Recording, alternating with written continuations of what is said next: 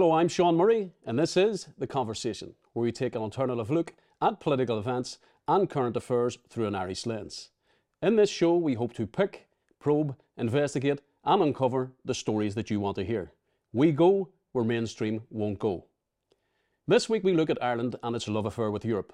In this post-Brexit era, how has Britain's departure from the EU affected the relationship between Old Blighty and its closest neighbours? What is the future for the north of Ireland?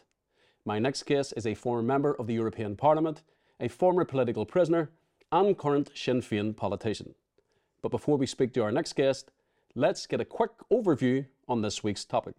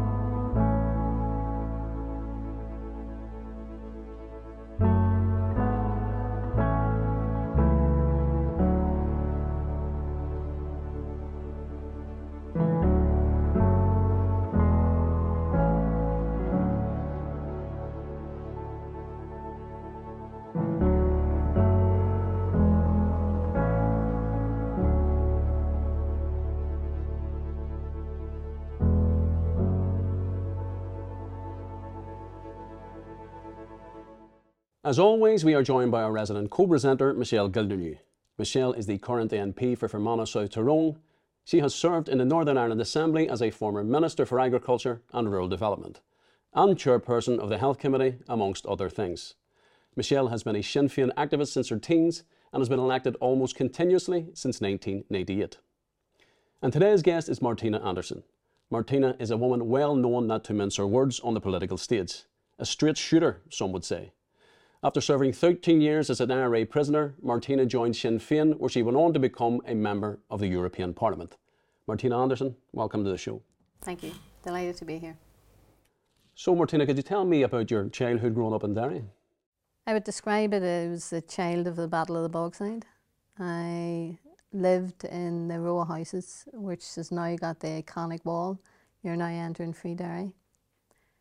And by the age of 7, 1969, there had been 14 unionist bombs planted, electricity stations, RTE, water installations, and there were 6 people killed. And I come from a family of 10, and my older brothers and sisters had taken to the streets for one man, one vote, for civil rights, basic houses, jobs, what people were looking for. Most modest demands, one might say, and they were beat off the streets, as we all know. And it used to be written on the walls across Derry and across the north that the IRA equalled I ran away. There was no defence.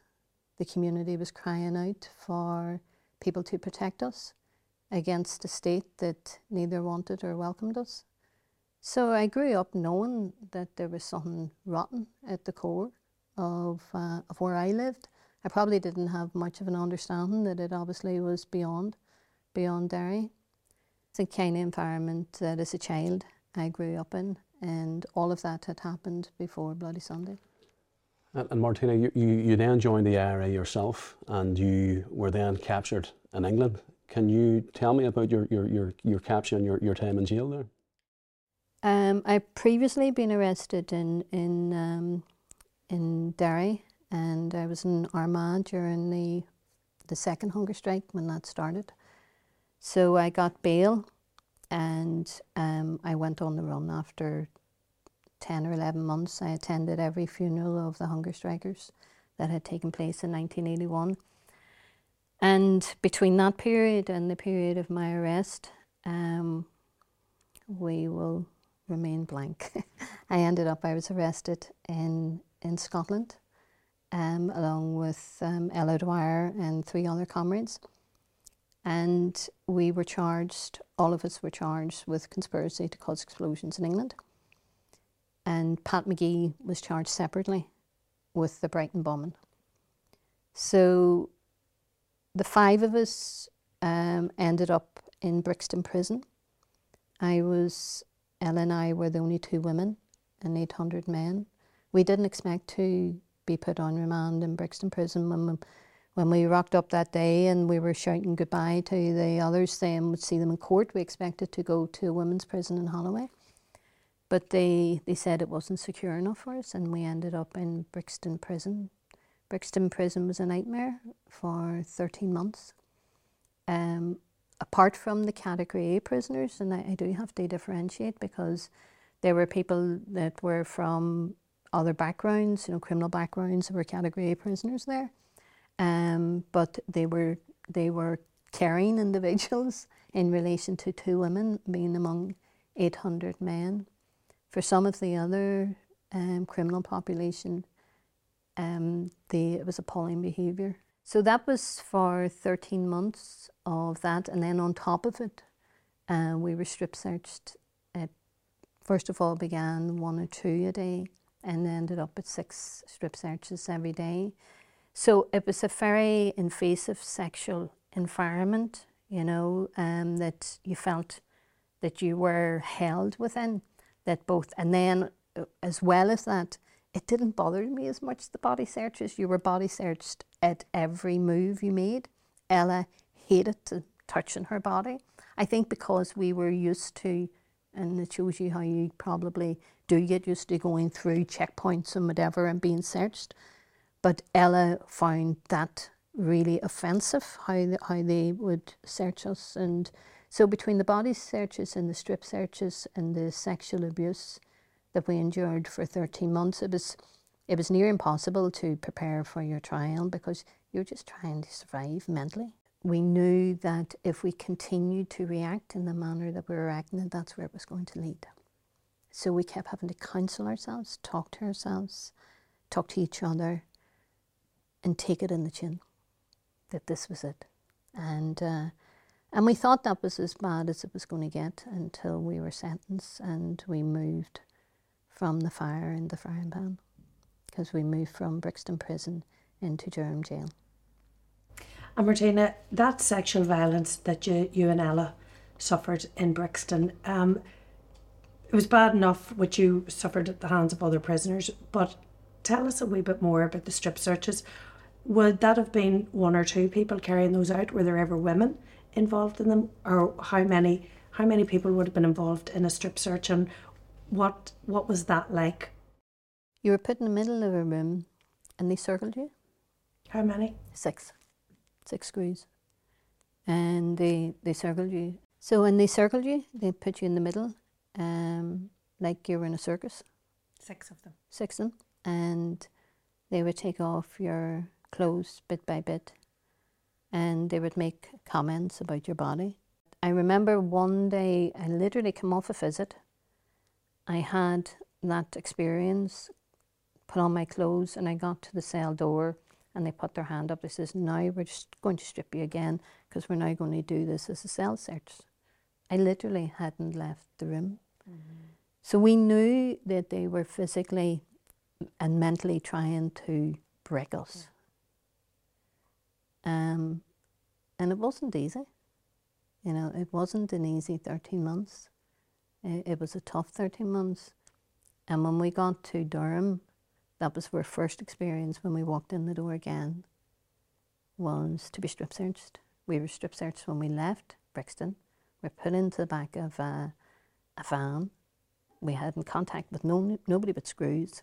And we came into Durham and we were stripped again. So it continued throughout. Were other prisoners in Durham, were the other women prisoners strip searched, or was that exclusive to you and Ella? Generally speaking, because we were what they regarded as high-risk category prisoners.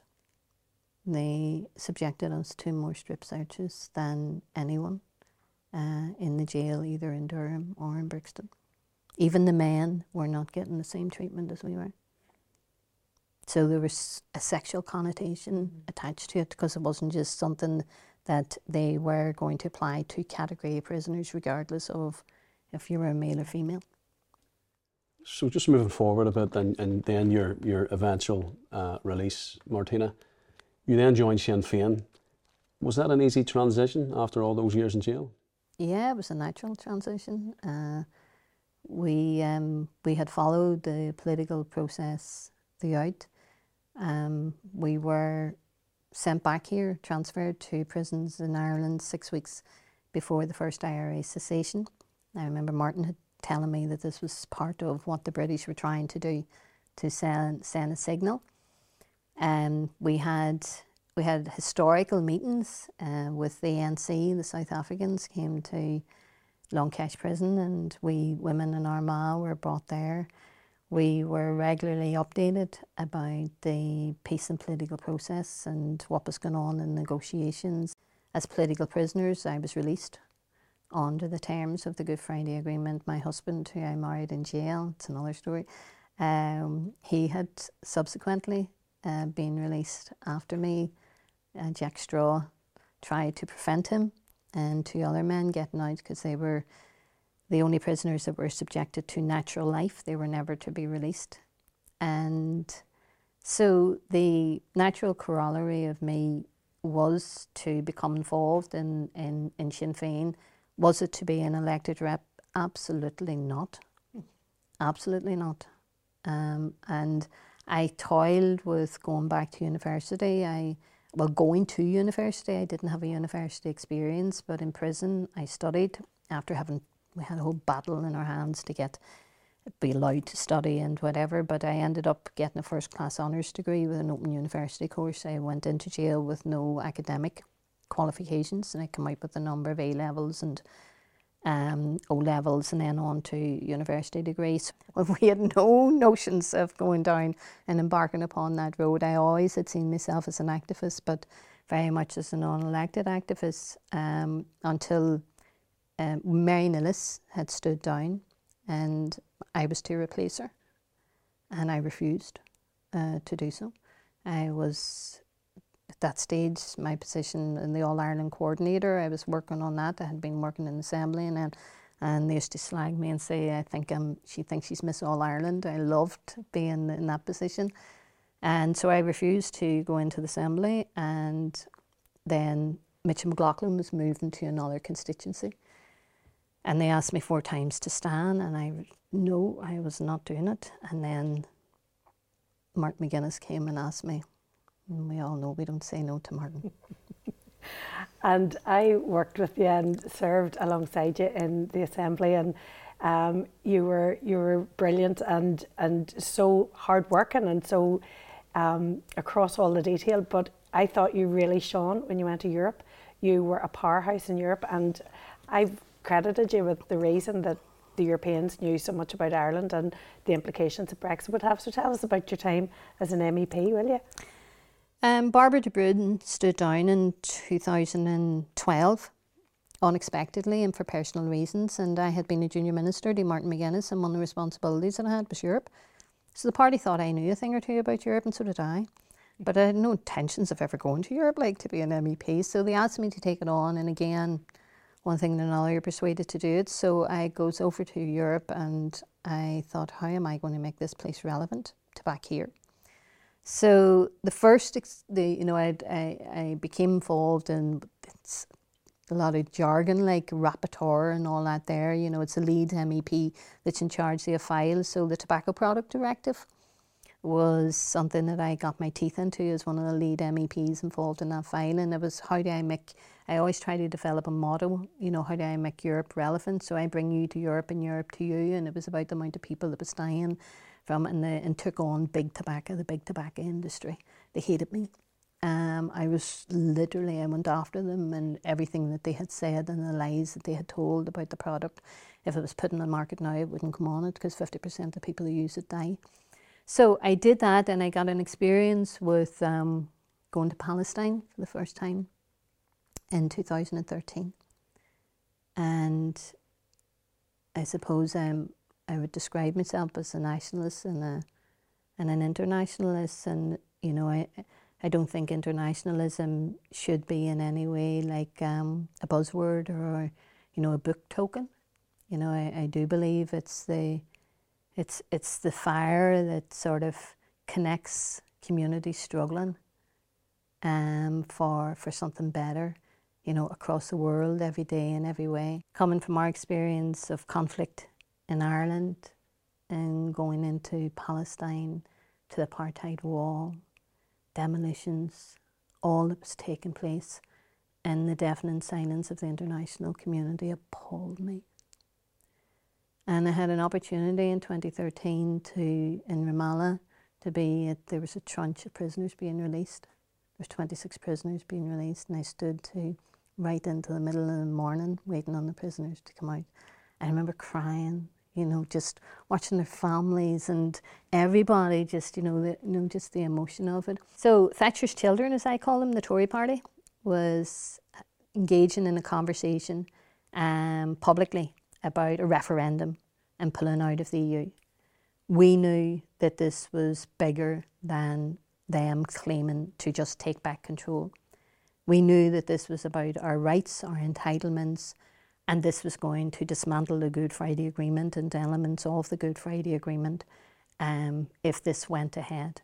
So the referendum, there was the Remain and the Leave, and it was two sides of the same coin, because it was the Conservatives fighting among themselves, and we didn't officially take part, as you know, in any of the official campaigns, but we had our own Remain campaign.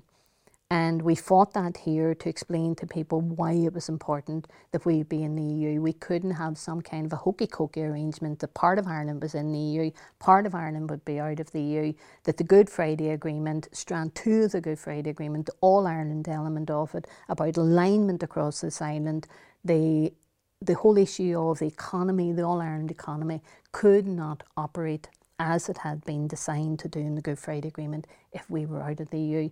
And thankfully, in constituencies after constituencies, we won the referendum in terms of, not we, Sinn Féin, the people that was involved, everyone in Remain. But we know that in Britland, they decided in England that they wanted to leave and Scotland wanted to remain. So in Europe, after the referendum, the first thing happened was the first week there was the European Council. And Enda Kenny went over to the European Council and he waxed lyrical about Scotland, how Scotland had had a referendum and how the British government had told them if they leave the UK that they wouldn't have a place in Europe, and how Europe had said that. But he was Braveheart about Scotland and faint-heart about Ireland. He never mentioned us. Now, he was a Taoiseach going into a council meeting, and MEP after MEP would come up to us and they asked us, time out of number, will there be another referendum in Scotland? Nobody was taking us on. They didn't give a fleeting glance, the British, to this, and neither did Europe, because Europe didn't understand the Good Friday Agreement in any of its parts. So I was the chair, I was the head of the Sinn Féin delegation, and one night we knew we had to do something to try to be heard.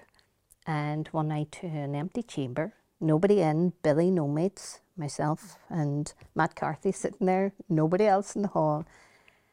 And I get up and I used language that wasn't parliamentarian, as they would say, in terms of it should be used. But I told Theresa May that what she could do with her border, and she could stick it where the sun doesn't shine, that she wasn't putting it here. And I told the EU that what armoured cars and tanks and guns couldn't do here, that the EU wasn't going to be able to do to the border in Ireland, because there are 310 crossings here. And if they thought that they were going to be able to put up what the Irish establishment started to present, was a Swiss border type arrangement. So they were saying, bring the border down south more, into the south more, but that's where the checks would be done. So they were proposing all of these other kind of arrangements. and we had developed the special status for the North to remain within the EU. I went to my bed that night, that was it, and woke the next day to Sinn Féin telling me, don't answer your calls to any of the media, they phone you. So I had speaking time the next morning again, and again it was about Brexit, so I went in, and I remember my sister, she was scrubbing the floor, she sits in the house, and she says Nolan was going berserk about what I had said the night before. I didn't know this, and she says the next thing Nolan said, oh, she's on her feet again. Let's go live. And she says, your first words out of your mouth that morning was, we didn't start the war. The war came to us. And she said, oh no, she's going to be in real bother now. So the next thing, across Europe, they all wanted to understand, you know, in France and Italy and Spain and Portugal and Germany, why was this Irish MEP standing up in the European Parliament saying that to a British Prime Minister? You know, that's not what you sort of do. So we couldn't cope with the fact, I couldn't, for the volume of bids that was coming at myself, and Matt and I shared and we got to explain the peace process, got to explain the Good Friday Agreement, got to explain the fact that you couldn't have this Swiss-style border, that the Irish was, you know, engaging people's brains on, that this might work, that you could have something similar here. That we're in Ireland, an Ireland economy with the Good Friday Agreement, strand 2 of the Good Friday Agreement, and bingo, they just went, Houston, we have a problem. This week we take a look at Brexit, a concept presented with great hope for the British public, but what went wrong? Was this a major miscalculation on the part of patriotic politicians, or a more sinister attempt by a few to enrich themselves while making economic slaves of the working class for many years to come? In 2016, the UK voted to leave the EU, its closest and biggest trading partner, before officially leaving the trading bloc on the 31st of January 2020. During the referendum campaign, Vote Leave made a series of pledges about what would happen if Britain voted to quit the EU and negotiated a new relationship.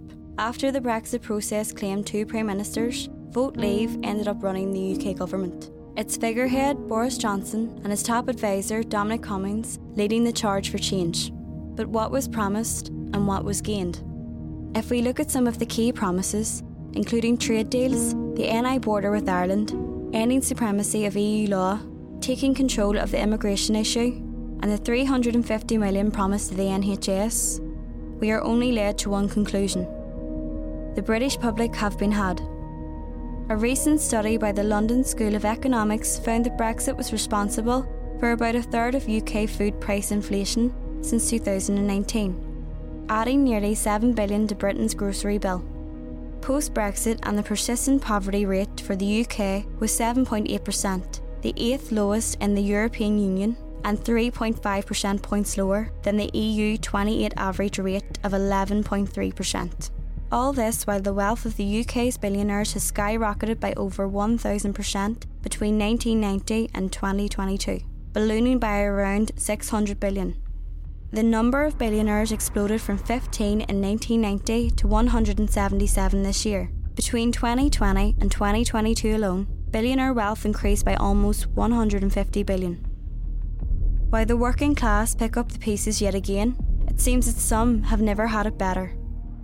You're still tuned into The Conversation, your weekly alternative probe of political events and current affairs through an Irish lens. I'm joined by my co-host, Michelle Gildernew, alongside our special guest, Sinn Féin politician, Martina Anderson. So Martina, it's difficult not to mention the current impasse at Stormont. Some parties have blamed Brexit and the disagreements around the protocol, but how do you see that stalemate, and how do you think Brexit has changed the political landscape here?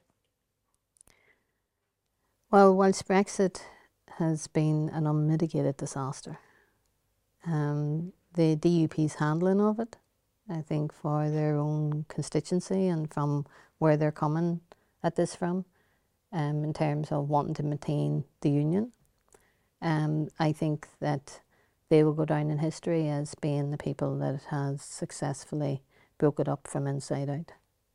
Well, Martina, it's always good seeing you. We want to thank you for coming on the show, and we look forward to seeing you again.